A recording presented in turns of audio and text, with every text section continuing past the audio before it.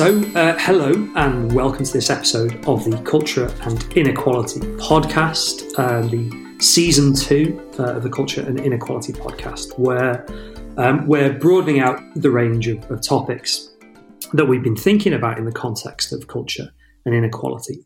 My name is David Bryan. I'm the host of this episode, which is going to be thinking about social mobility. And in order to do so, I'm joined by two experts on this, Maren Toft and Sam Friedman. So maybe, Maren, you'd like to introduce yourself to the listeners? Sure. My name is Maren Toft. I am a postdoctoral researcher at the University of Oslo, and I'm very happy to be invited to this podcast. Thank you. And Sam? Hi, everyone. Yeah, my name's Sam Friedman, Associate Professor in Sociology at the London School of Economics. You've both written about social mobility in a variety of different ways. And the kind of quite boring starting point for the discussion, which I promise people will get interested in very quickly, is a question of like, why should we care about social mobility?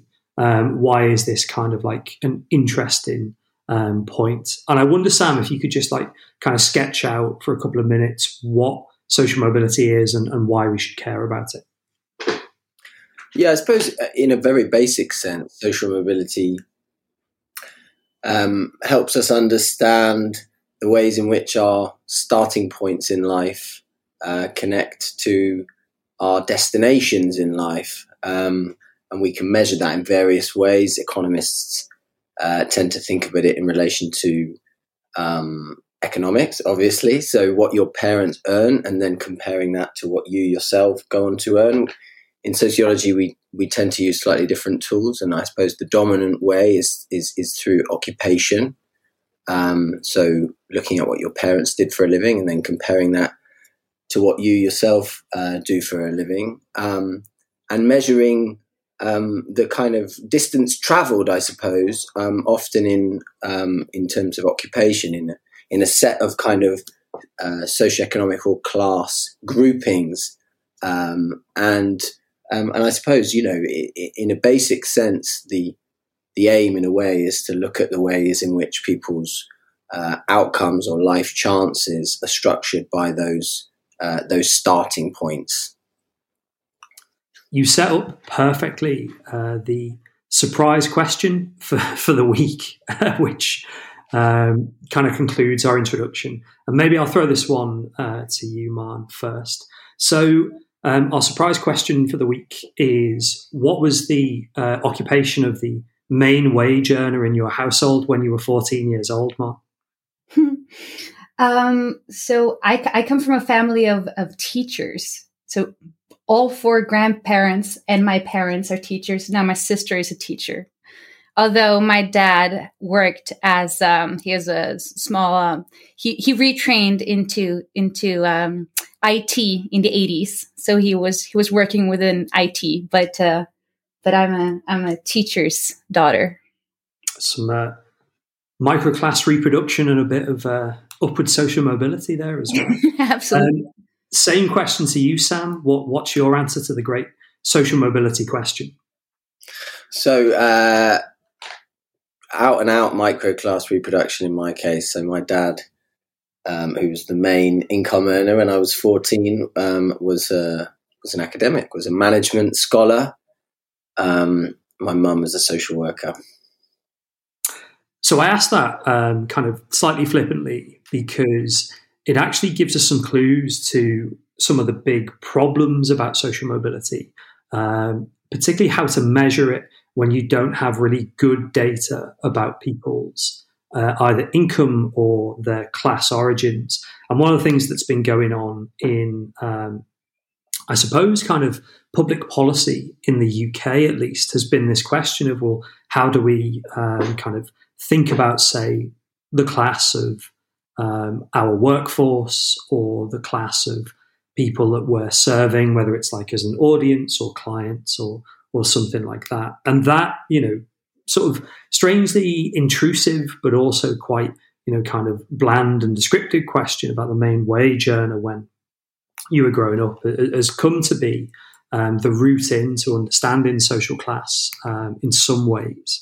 But also, and again, it's great that you've mentioned the broader kind of familial occupational settings in both of your answers, because actually it tells us that social class isn't just about, say, occupations or income, but there are much broader cultural and contextual stories.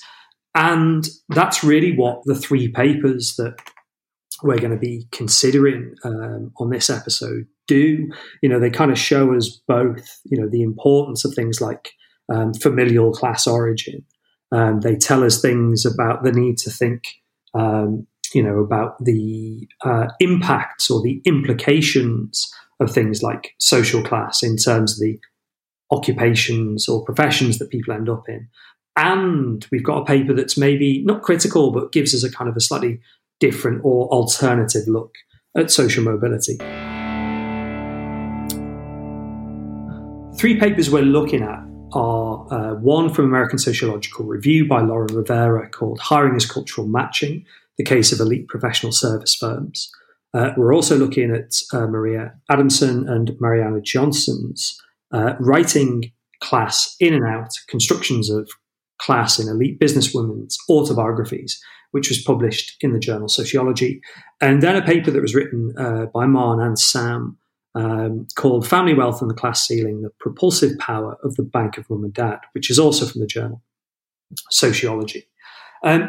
I wonder, Marn, if you'd like to just say a couple of words about your paper, maybe, the kind of the headline for your finding about the Bank of Mum and Dad.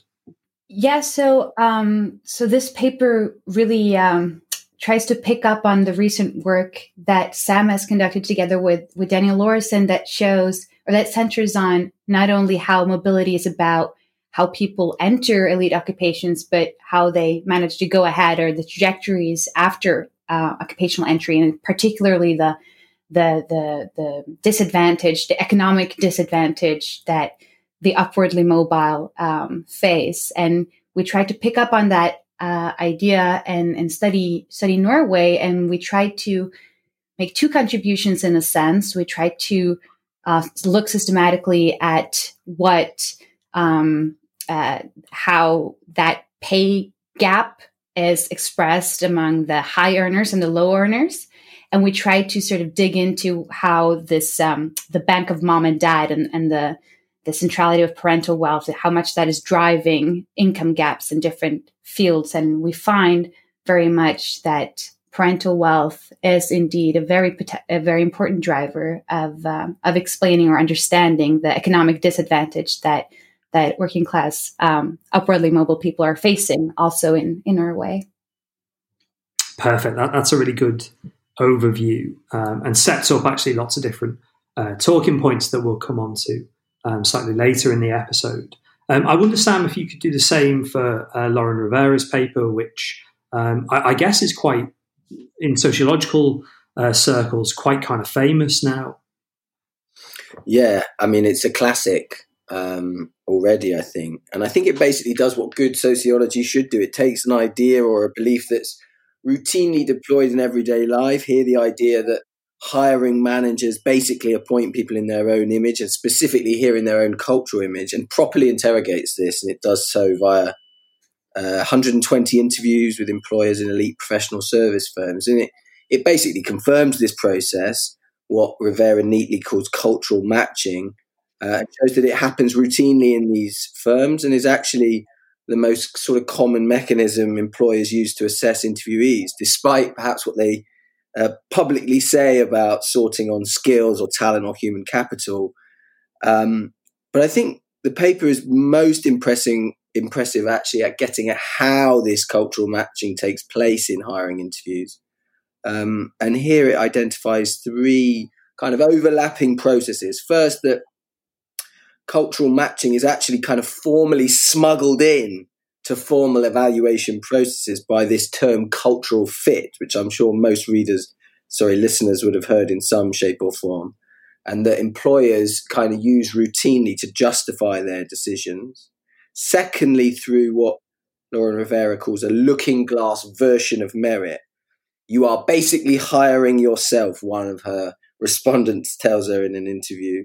And this is kind of whereby evaluators are misrecognizing as merit certain candidates' experiences or interests because they themselves share and value those experiences. So involvement in certain extracurricular activities or sport. And finally, in terms of what happens in interactions when people realize that they share cultural tastes and styles, how this generates a kind of powerful affective energy, glue, if you will, that then motivates hiring managers to advocate for certain individuals in hiring decisions. Perfect. I'll just give a quick overview of our final paper now, the Writing Class In and Out paper. And I wanted to highlight this paper for two reasons. I think the first is because it's explicitly about gender when we're thinking about social mobility. And this is quite kind of contested territory. And maybe later on we'll talk about the kind of history of social mobility studies. And indeed, that opening question I asked, I was trying to be careful not to say, what was your father's income or your father's job when you were 14? But certainly in previous iterations of social mobility research, it would have been quite straightforward to think about, the man as the head of the household. And to an extent, even where we've seen the kind of broadening out of social mobility research, there has still been, I think, a focus on the kind of the male experience. And in the British context, there are lots of kind of tropes about working class lads done good. And indeed, you can see this in other social contexts, particularly in the US context as well. And we might talk about Norway as an interesting kind of comparison case, a very different sort of social system. Maybe we'll do that a little bit later. For now, what's going on with Writing Class In and Out is Adamson and Johansson took these 4 autobiographies of kind of reasonably famous, what we think of as kind of like elite businesswomen. And they read them as a way of understanding both narratives of what it's like to be an elite in the context of business, but also they read them to think about what class means, how class is constructed, written about, kind of understood. And they come up actually with some fascinating stuff, particularly around differences in the experience of the socially mobile, which is 2 of the autobiographies, versus those with middle-class origins, which is the other 2. But also they are really kind of attentive to the way gender shapes the narration and indeed, I guess, the experience of social mobility. And I think that's really, really important because, as I've mentioned, it's something that is often, not foregrounded in some of the social mobility research.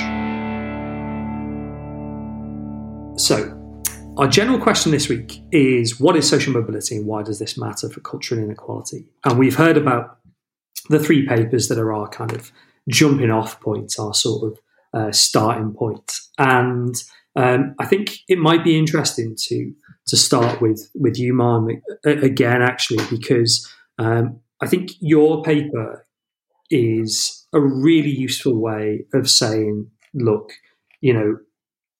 we've got a vision of Norway as, and you can correct me here, as a kind of like quite egalitarian society, quite a fair sort of society, one where, maybe your parents' occupation or your parents' wealth shouldn't really stop you rising to the top.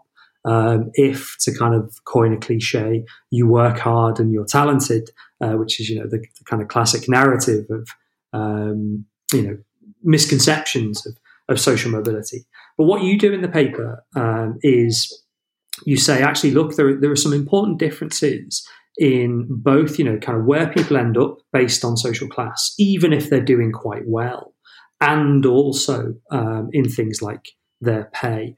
So to coalesce this into a question, it'd be useful to hear, I guess, about the kind of Norwegian context. I was struck reading the paper that Norway has these unbelievable data sets about people's income which would be really difficult to do actually in the US or in the UK. And also that, slightly kind of critical point you make in the paper that Norway is not really as equal as we think it is. Yeah, thank you, Dave. I think very often the very fixed way of studying social mobility in sociology brings with it some clear perspectives on the primacy of the labor market and the primacy of occupations. And I think to some extent, I mean, obviously there's lots of really good reasons for doing that, but I do think that one important resource that is, or asset that is maybe neglected in that perspective is the centrality of wealth and the increasing centrality of wealth. So I do think that when we look at labor market earnings, for instance, we skew our questions towards the compressed income distribution that we have in the Nordic societies and the Scandinavian societies, for instance, because we have strong labor unions and we have collective wage bargaining and we have these institutional features that generate a relative egalitarian context in comparison to many other countries. But we don't really have very strong regulation of capital or wealth. And this is increasingly so, actually. In 2014, we no longer have taxation on inheritance and gifting, for instance, which has allowed, and we also have a very deregulated credit and housing market, which has allowed for wealth inequalities to become pretty profound and a lot larger than many other countries. And I think when thinking about mobility and thinking about life chances, if we only look at labor market returns and occupational dynamics, we can lose sight of social change that is very important and very forceful in impacting also labor market outcomes.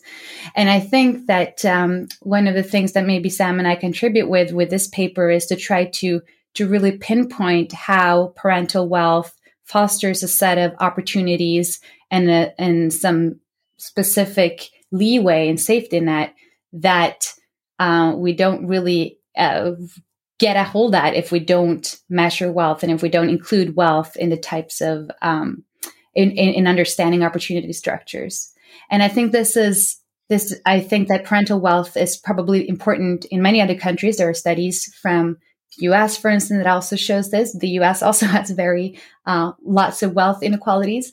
But I think that the Scandinavian context is a very interesting case in point to study these processes because it adds to kind of challenge our vision or understanding of the Nordic or Scandinavian societies as very, very equal. And with respect to the distribution of wealth, they're absolutely not. I mean, it's really interesting, the wealth stuff, because I think it answers a question of mechanisms.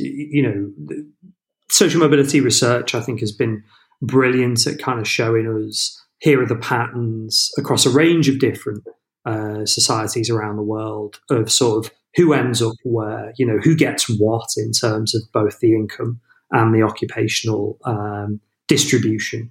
But it's more contested, and maybe there are more debates about what the mechanisms are for explaining these patterns. And indeed, it's where the debates tend to get at their most, what would be a polite way of putting it, at their most intense would be around mechanisms, although actually there are fairly intense debates about the nature and extent of particular forms of income or occupational social mobility as well. And foregrounding wealth by saying, look, that wealth is one of the key ways that we can start to explain why, even as you say, in seemingly kind of equal societies, we still have these unequal outcomes. It points us, I think, to a set of discussions that are about, so what else is going on? And one of the things that was most interesting in the other two papers was, and this is a very cultural inequality point, was the kind of softer, subtler, more kind of difficult to pin down cultural elements. And one thing I was struck in the writing class in and out paper was the way that wealth was narrated by the two middle class autobiographies. And they did this in two ways. On the one hand, there was an idea about kind of ordinariness that came through the two middle class narratives. I picked out a quote that I really liked that reminded me actually of something Sam and I had been working on in another paper, where one of the women writing in the autobiography had said, well, look, boarding school, it makes my early life sound like all ponies and privilege. But, before I went there, I'd had quite a normal upbringing. And by all accounts, this individual's autobiography was full of, hard graft, hard work, private school. I still had to, struggle for everything, these kind of things. And so there's a sort of a claim to ordinariness in the sense of, kind of working hard and, still having to struggle. But also at the same time, there's a gendered element and a gendered aspect to this where all four of the women, kind of irrespective of class background, even when they've achieved, great wealth, are, still in a predominantly male environment. Elite business is extremely kind of, male in terms of numbers of men and also, masculine in terms of culture. And it's interesting how these two elements come together to kind of obscure things like the importance of wealth, both wealth in terms of jobs they end up in, but also for the middle class respondents, wealth when they're growing up and the kind of, I suppose, privileges that flow from that.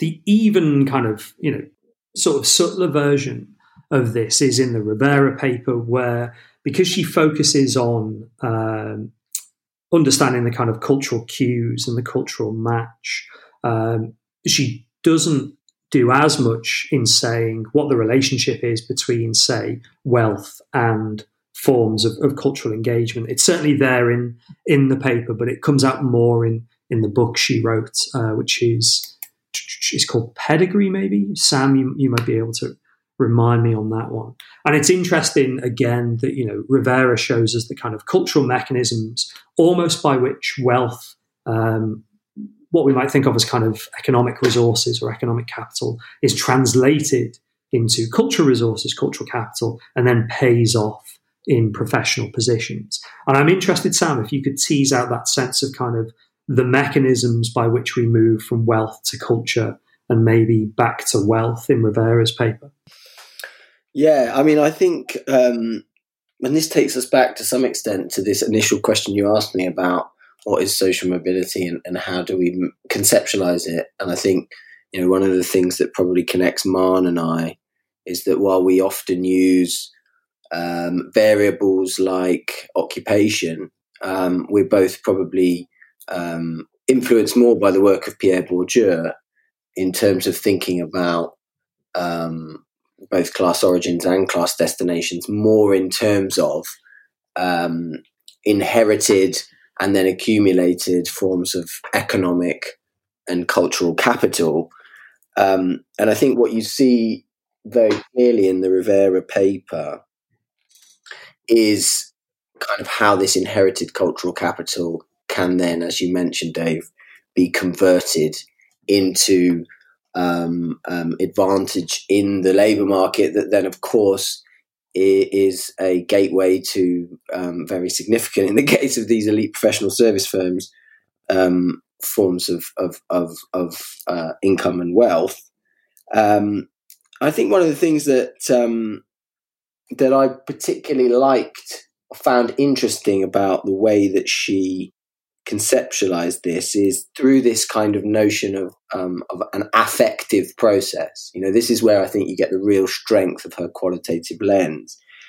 So she's sort of explaining how these forms of inherited cultural capital actually play out in this important setting, that sharing forms of culture. And she conceptualizes it less in the paper as this, I suppose, what we would think of as kind of legitimate forms of culture. But I think you can read that through her work, and it's certainly in Pedigree. but that tends to manifest interactionally in this sort of affective spark, right? That people feel very strongly, and that this affective power then often drives them as hiring managers to kind of fight for a particular candidate during a wash-up session or such like. And I think that's one of the really, really important elements of how she kind of connects this idea of culture to then some sort of economic reward in the labour market. That's a really nice overview, and I think to an extent we've got quite a nice, with the three papers, a nice overview of one part, like definitely not all, but one part of the kind of state of the art on studies of social mobility and thinking about social mobility from a variety of different traditions and a variety of different methods and data sets as well. And I wonder, Marn, to kind of broaden it out slightly away from the three specific papers themselves, where do you think the field is? What do you think is kind of is going well with studies of social mobility that are thinking about culture and inequality? I'm not asking you to diss your colleagues or anything, but what do you think would be kind of interested in terms of what might come next, or where sort of interesting developments are likely to be?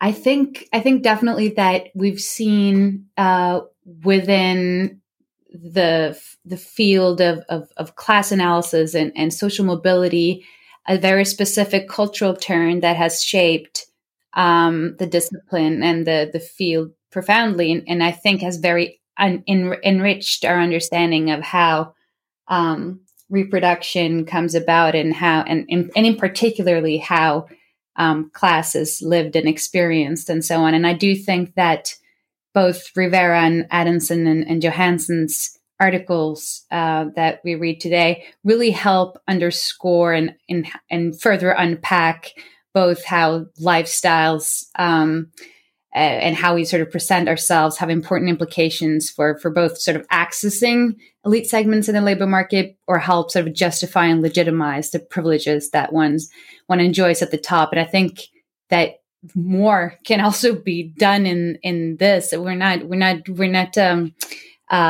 exhausted the opportunities within this cultural turn, I think. And I think there is potential for sort of expanding the comparative lead as it was developed by Michel Lamont in unpacking further how different national repertoires help sort of shape the specific ways that such cultural processes are manifested and played out differently across contexts. So I think that's one angle. And I think perhaps like I mentioned before, that this comparative angle is equally sort of important for widening the notion of how the material side of mobility, and in particular maybe the role of the emergent role of wealth for understanding contemporary life chances. And here I think really there is room for mobility scholars and class analysis to think more systematically about the role of wealth and how it can operate more or less independently from labor market dynamics, in part because it's a product of different ways of organizing housing markets and so on.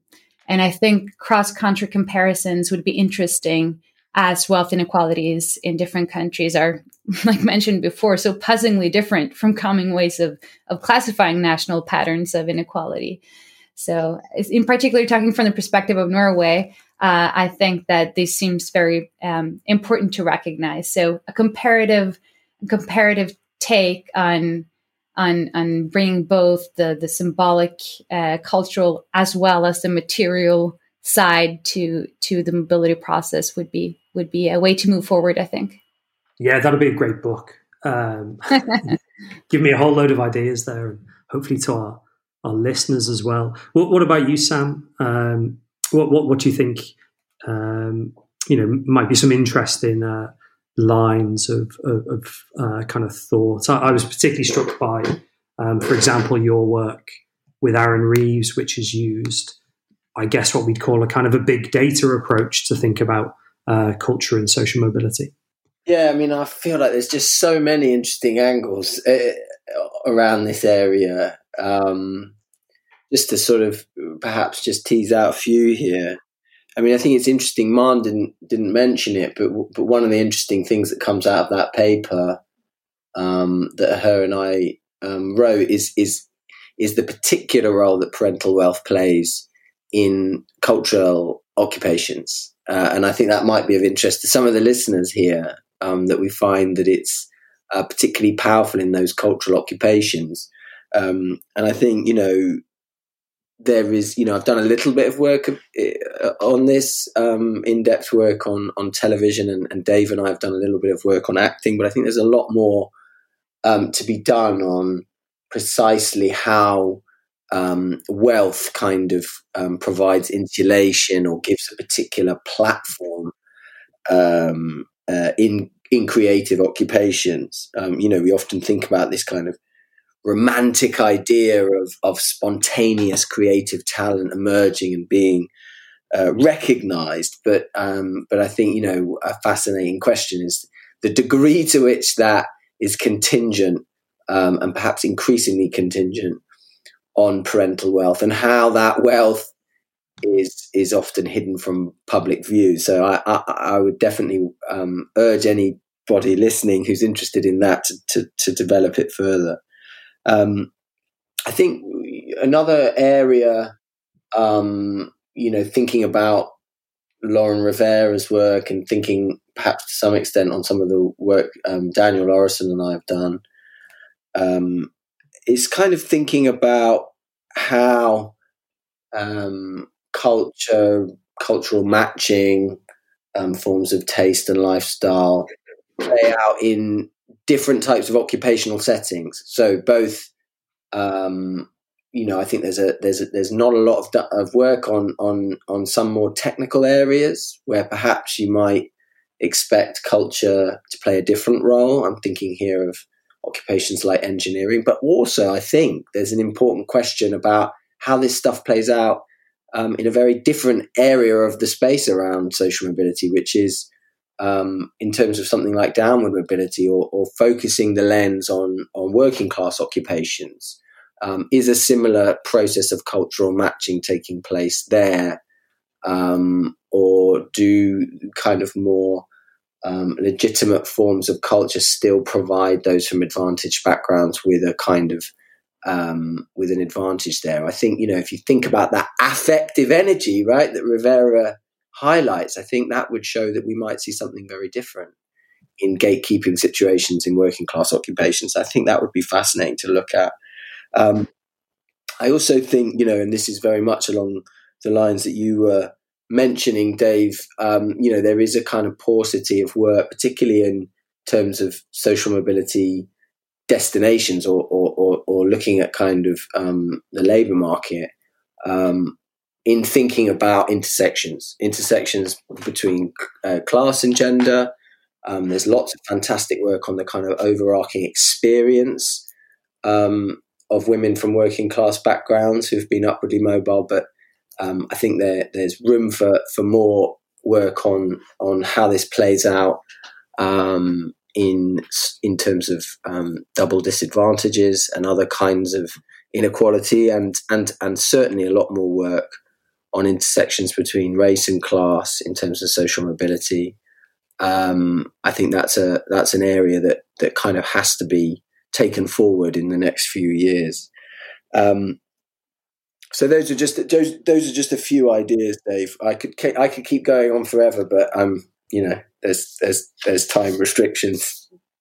Yeah, I mean, I'm glad you mentioned what I guess we think of as the kind of intersectional perspectives on social mobility. It's interesting if you get in the British literature, if you get really deep into some of the debates around social mobility going back to, I guess, late 70s, certainly early 80s, the entry of, some really quite straightforward points from feminist sociologists of, social mobility should include women in its analysis, which caused all kinds of debates and in some sense, you could argue problems actually for the the paradigm of understanding social mobility that was dominant at the time. And I think, we're at a moment where hopefully not just gender now, which I think is, reasonably well established, although still contested within studies of social mobility, but also, as you've mentioned, Sam, things like race. But actually, I'd flag, questions around the impact of disability, and maybe it's quite hard to research, but the more kind of subtle questions of the relationship between, say, sexuality and particular kinds of social mobility. And it's interesting thinking about, I guess, what we'd call downward social mobility, which hasn't seen as much attention in the literature. And, Maren, you mentioned this question of wealth, but I'd also, broaden that to a really, huge question about maybe comparative research on occupational structures themselves. So thinking about some of the stuff that's been done by a couple of European writers on hipsters, thinking about things like Richard Sajo's work on kind of high-end, quite classy, cocktail bars. What are they? Mixologists,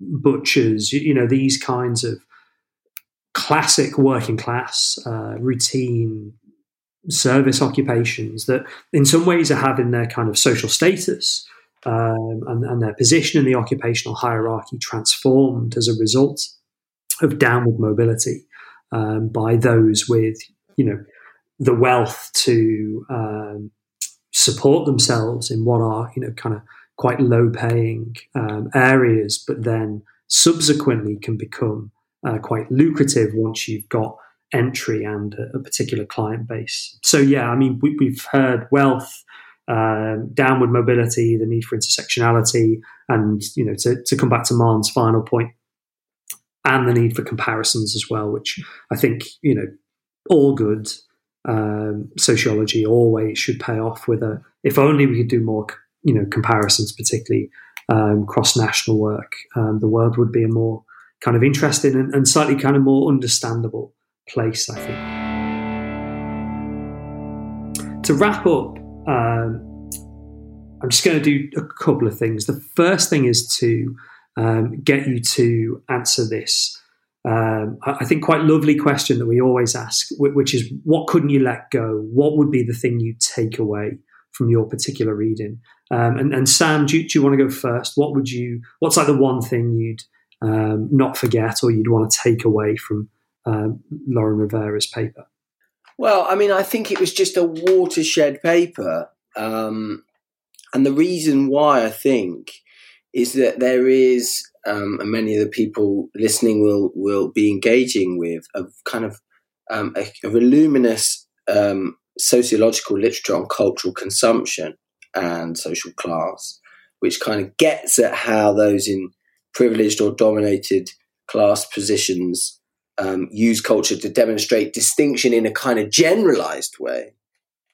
But I think what Lauren Rivera kind of started here and opened up a whole stream of literature was to show that this can also be something that can be converted in the labour market. And, she shows it specifically taking place in hiring interviews, but I think others have then gone on to think about how this might play out through kind of audit study designs or as I've done in terms of career progression. So I think it's really through taking that sense of why cultural consumption matters, where we have a lot of insight in sociology, and sort of transposing that into another area to show why it matters, what's at stake. And I think that is something that I will take away and will stay with me, and why it's such a watershed paper. I mean, Maren, it's slightly kind of tricky to say, like, what's the one thing you take away from your own paper? So maybe actually I'll kind of throw you a nice, sort of broad question in terms of what might be one thing you take away from maybe our discussion of culture inequality and social mobility. Yeah, well, I think really the three papers in general, though, really underscore sort of that privilege is both sort of profoundly material, but also profoundly symbolic and cultural, and that these dimensions are very important to capture to understand the mobility process in itself. But I think one of the, if I can do a very small point, that was one of the things that really strikes me with Rivera's paper, which I also find brilliant, and I agree that it's an instant classic. But I think one of the things that's really powerful in her article is also her finding that lifestyles are so consciously sought after among employers and evaluators in job hirings in these firms. Because I think often in sociology, we think of these processes as something that operates quite subconsciously.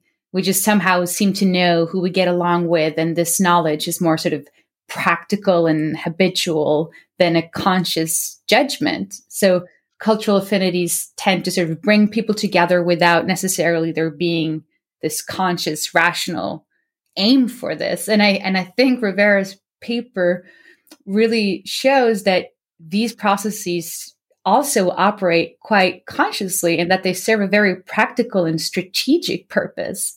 So on the one hand, it enhances the likelihood that new employees fit in the workplace, that they're less likely to sort of move to another firm. It retains employees.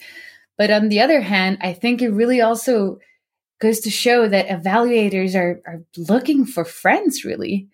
People that they can hang out with, grab a beer with, and so on, which I think makes perfectly sense. But I do think that this is a cultural dimension that we maybe forget a bit when studying social mobility. So rather than formal sorting based on more objective, so to speak, measures of skills and performance, the sort of informal ways of doing a job, and in particular doing a job together, requires other competences that are meant to satisfy other needs or something. So I think that's that the very openly acknowledged way that lifestyles become something that is sought after and how profound lifestyles and cultural affinity are for workplace dynamics, I think is something that I can't let go when reading these papers. It's very profound. On that point, I might, as a conclusion, be a little bold and posit that in some ways what you've been describing is a sociological project that would unite, on the one hand, a tradition in social mobility that has been interested in, I guess, kind of rational action theory, and then, so, Goldthorpe and the kind of Nuffield tradition, but then on the other hand, the Bourdieusian tradition that's tried to kind of foreground culture when it's been thinking about social mobility. And I think both of those projects would be quite comfortable sharing the idea that, the task of sociology is to, in some ways, point out how we can observe people acting entirely rationally. So you said, the need for evaluators to kind of find friends in the room and then think, oh yes, I want to work with this person. This person will, I don't know, get on with me and will deliver my organization's needs and stuff like that. But how in doing so, those seemingly kind of, rational actions replicate, in some cases, quite gross social inequalities, whether they're on the kind of the level of meaning that there's a class ceiling for those with the wrong accent or with a different set of, kind of lifestyle choice markers, right the way through to outright instances of things like racism, misogyny, discrimination against the disabled and this kind of thing. And I suppose that sense of, kind of uncovering these moments of, people's actions that are implicated in the replication of inequality is the kind of the big task for future sociological studies in social mobility. So that's the end of this week's episode of Culture and Inequality, looking at social mobility. I've been Dr. Dave O'Brien. I've also been here with Maan Toft and Sam Friedman. And just as a final word, would you like to both say goodbye to the listeners? Goodbye, everyone. Thank you. Good. Maan? Goodbye. Thank you so much for having me. I really enjoy listening to this podcast.